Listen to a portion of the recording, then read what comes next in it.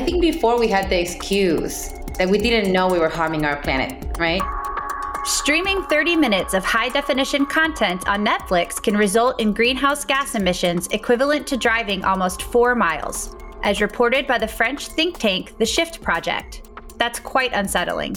We can eventually even eliminate that carbon budget if we're really good at it.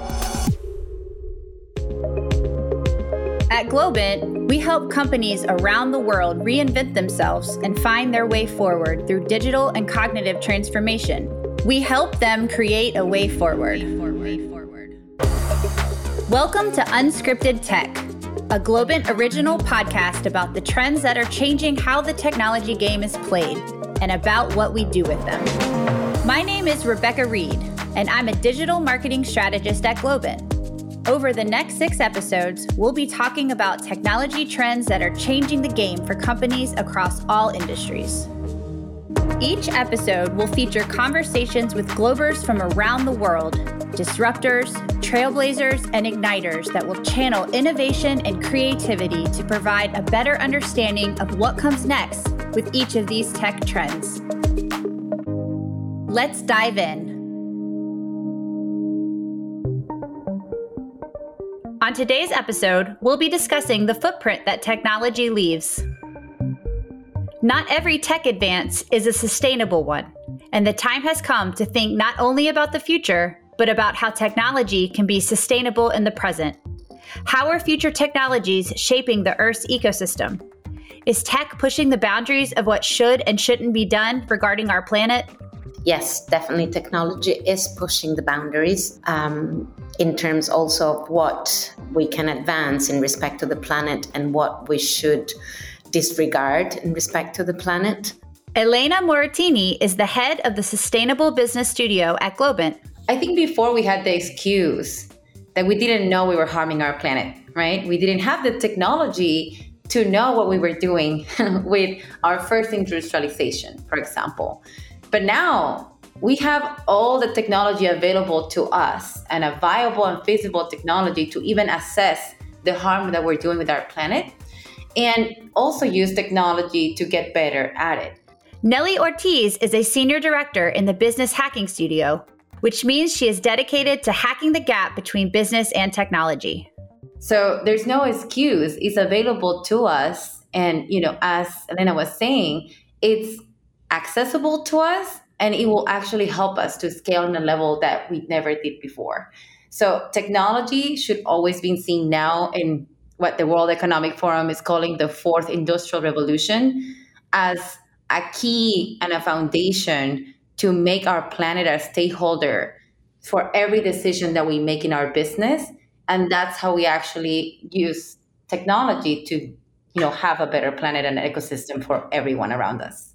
Well, now that you say that, Nelly, it's even more clear that there is a series of parameters that we can measure through technology. And one of them, above all, is the CO2 content of our atmosphere. And that is currently being done at the Hawaii Island. There is an observatory on the Mauna Loa that, through mass spectrometry, continuously records CO2 concentration in the atmosphere in parts per million since, I can't remember if it's 1950 or 1958. Today, it pertains to the Scripps Oceanographic Institute. And so indeed, as Nelly was saying, if we didn't have that mass spectrometry technology, we wouldn't be able to take that measurement and know exactly where do we stand breathing within the one atmosphere under which we breathe. So definitely, yes, the boundaries and many of the boundaries of what should and shouldn't be done in this planet come through awareness of technological measurements that we can take and technology advancement. I love that example because, we just, Elena and I work in different studios, what we call studios in Globant. And if you know anything about Globant, we're organized by different studios that are kind of deep pocket of expertise, and we work together to solve problems. And when we do that, this is, in business hacking, we're looking at what are those KPIs that we want to affect and impact in a way that we know that we're doing something, we're making a change and a delta in someone's business. And we always see it through the eyes of Elena, which is sustainability. So we need to take into consideration those sustainability KPIs from the beginning so we understand how we guide every decision that our clients want to achieve with the lens of our planet, because we know that that's also a win-win for everyone, right? If we actually include the planet in our decisions. And also going back to this Mauna Loa Observatory that is in such a beautiful place at the Hawaii Islands, that probably deserves a trip as soon as possible. I think it is worth mentioning that those numbers of CO2 are not only recorded continuously, but published continuously. So they give, as a result, what it's called the Keeling curve. And you can go on Twitter and check the Keeling curve every day. It will report the measurements of parts per million of concentrations of CO2 in our atmosphere. And possibly that is a good way to stay aware of what is happening to the quality of the air we're breathing. So maybe that's good that we check that tweet and we consider those numbers just to stay aware. So how can technology help reduce CO2 emissions or build strategies to mitigate the pollution from tech-related industries? I think we really did a good job in trying to use mapping tools from technology indeed to track our carbon budget. Carbon budget meaning basically our emissions.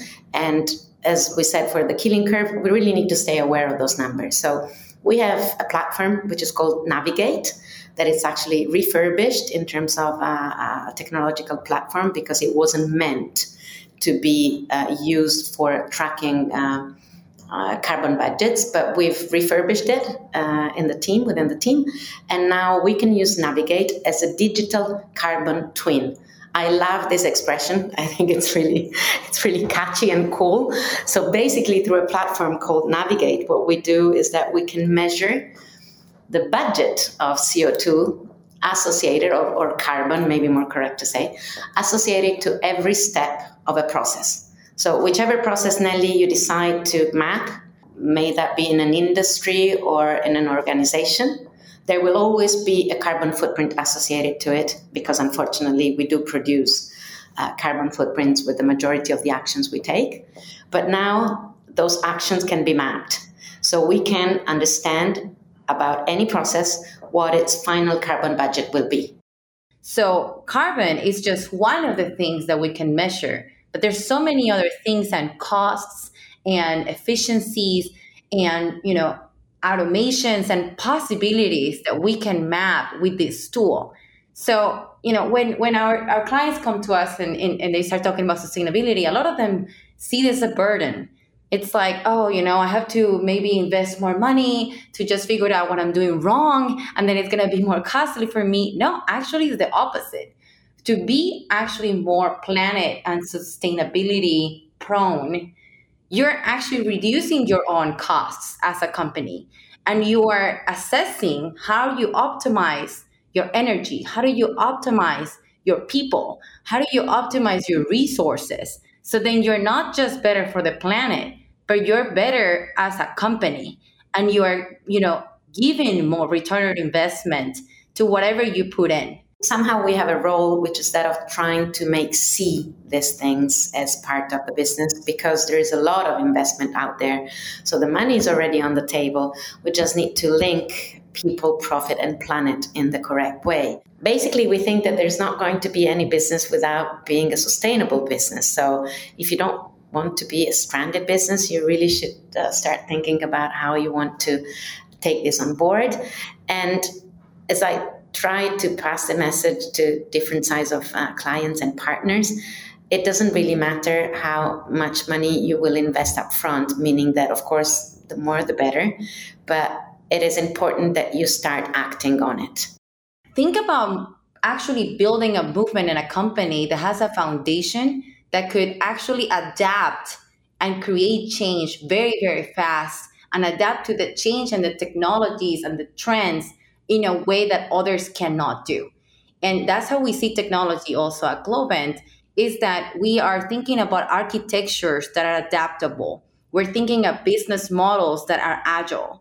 We're thinking about, how we work together in a way that we can make decisions faster and we can get there, and in a way that we can always be competitive.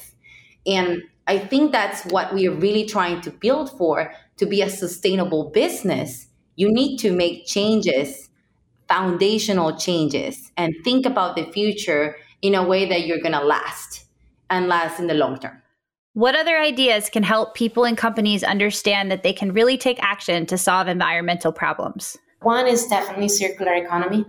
Circular economy that we translated into spherical economy because we think that we need a third dimension added to it. But in general terms, circular economy is a new economic model that leaves behind the model of taking something, making something, and disposing something. So we're going beyond the take, make, dispose model, the linear model, and we embrace a circular regenerative economy where the source should always be renewable energy and where every material can be recycled or upcycled, which is a new concept that is quite relevant as well, because we usually think about recycled product as somehow a poorer version of the original one. While if we talk about upcycling, we know that we can transform them even in fashion objects. I mean, there is a big movement in recycling and creating new materials and crafts for the fashion industry itself.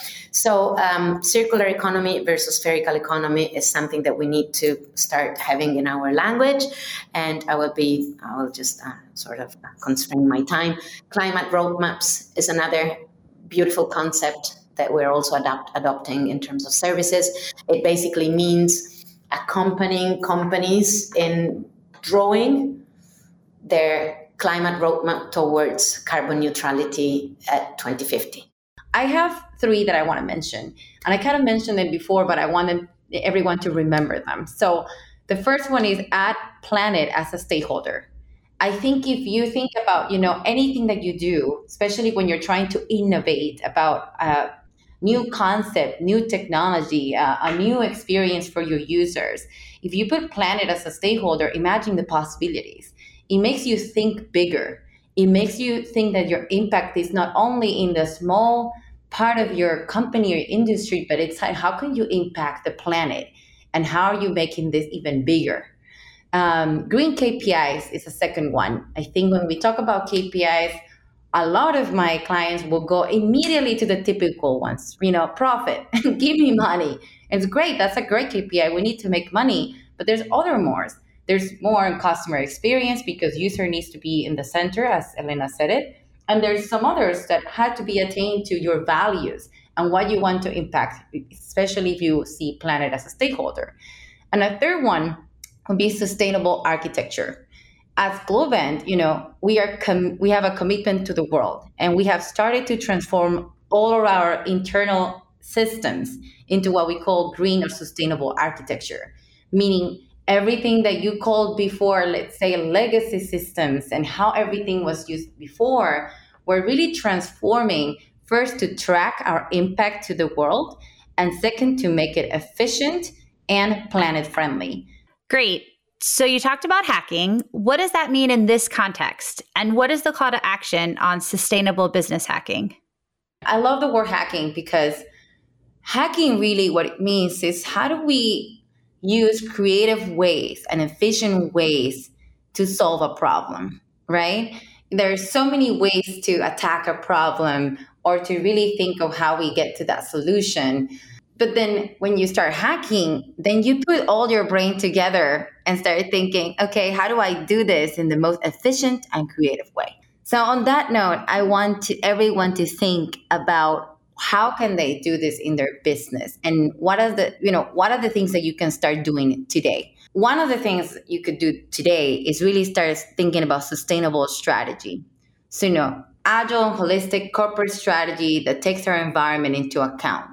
And if you start thinking of how we did strategy before and how do we plan in the year in advance, and that's how we do it, think about how can you change your frameworks on decision making to include your planet and actually make it sustainable for you too. So you can actually be adaptive and be agile throughout everything all decisions that you make in your company. So that's what we call sustainable strategy. On the other side, it's sustainable technology. So what I kind of mentioned last time about sustainable architecture, that is core. It's like build an architecture that is scalable and flexible and that can sustain your company over time, meaning that you can adapt to different technologies, you can be moldable, that it could be flexible enough that you can plug in and plug out things as you keep growing as a company. So sustainability also works in your mind as something that will last, something that you know that you can create and you can create on top of. And it is becoming more and more relevant that we disclose as companies the numbers of what we call sustainable finance or climate finance. And that, again, going back to the topics and terms that we should start get familiar with, talking about climate finance not only is fascinating, but it's something that really brings about a whole new sphere of skills and views in respect to business. So climate finance is basically trying to understand all the risks and opportunities, because there are risks and opportunities that this climate change is bringing about. So we need to understand how our value chains or supply chain can actually be disrupted by extreme weather events. We need to understand how we can build resilient supply chains or value chain in respect to those extreme events. If anybody wants, on our website, there is rapidly self-assessing exercise for companies where you can actually, companies and organizations, where you can actually answer 6 questions like, can your organization measure and track environmental footprints, or does your sustainability report link to your financial metrics? It's 6 very simple questions that can actually make you reflect or think of where your company or organization is today in respect to sustainability. And maybe once you've taken that very, very straightforward exercise, the call to action would be reflect on it and say where you want to take it. Take it step by step, and like it could be tiny little steps towards, an idea, or to make a little bit your company more sustainable and more green. I think there could be a potential there to just gain so much from just one simple step. So I would definitely, first go to the website, try to see where you are, and just start, maybe ask us around, or just like go to Google and start Googling things about the topic and get more into it, because it's so interesting. There's so much more to see. Speaking of which, we tend to associate pollution and carbon footprint with heavy manufacturing industries, but we read in the news that tech companies can also cause pollution. How are the two related? Every action we take has an associated carbon budget to it. Almost everything, 99.9% of actions would have a carbon budget associated. And of course, depending on what sort of action is, if it's walking in respect to driving a car, one will have a way smaller carbon budget associated to it. So there are differences in industries. There is an IT industry that definitely has a carbon footprint, but that carbon footprint is nothing if we compare it to what metal industry, oil and gas industry, mining industry can actually produce.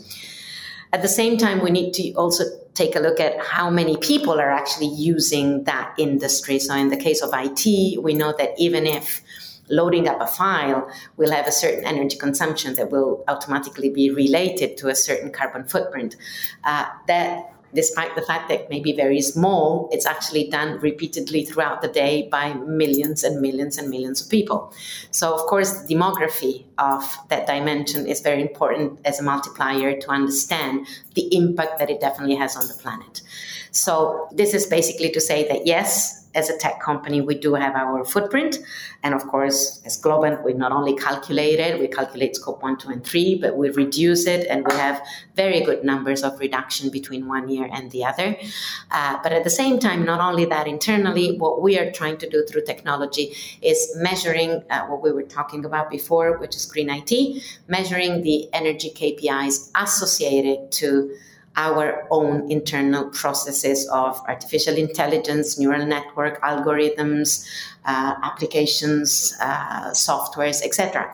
So, when we talk about how can we even make that better, there's so much time. We don't even talk about our footprint in terms of carbon footprint and energy consumption, but we also think about our time and effort and money and dollars of very important people in your company just being in useless meetings.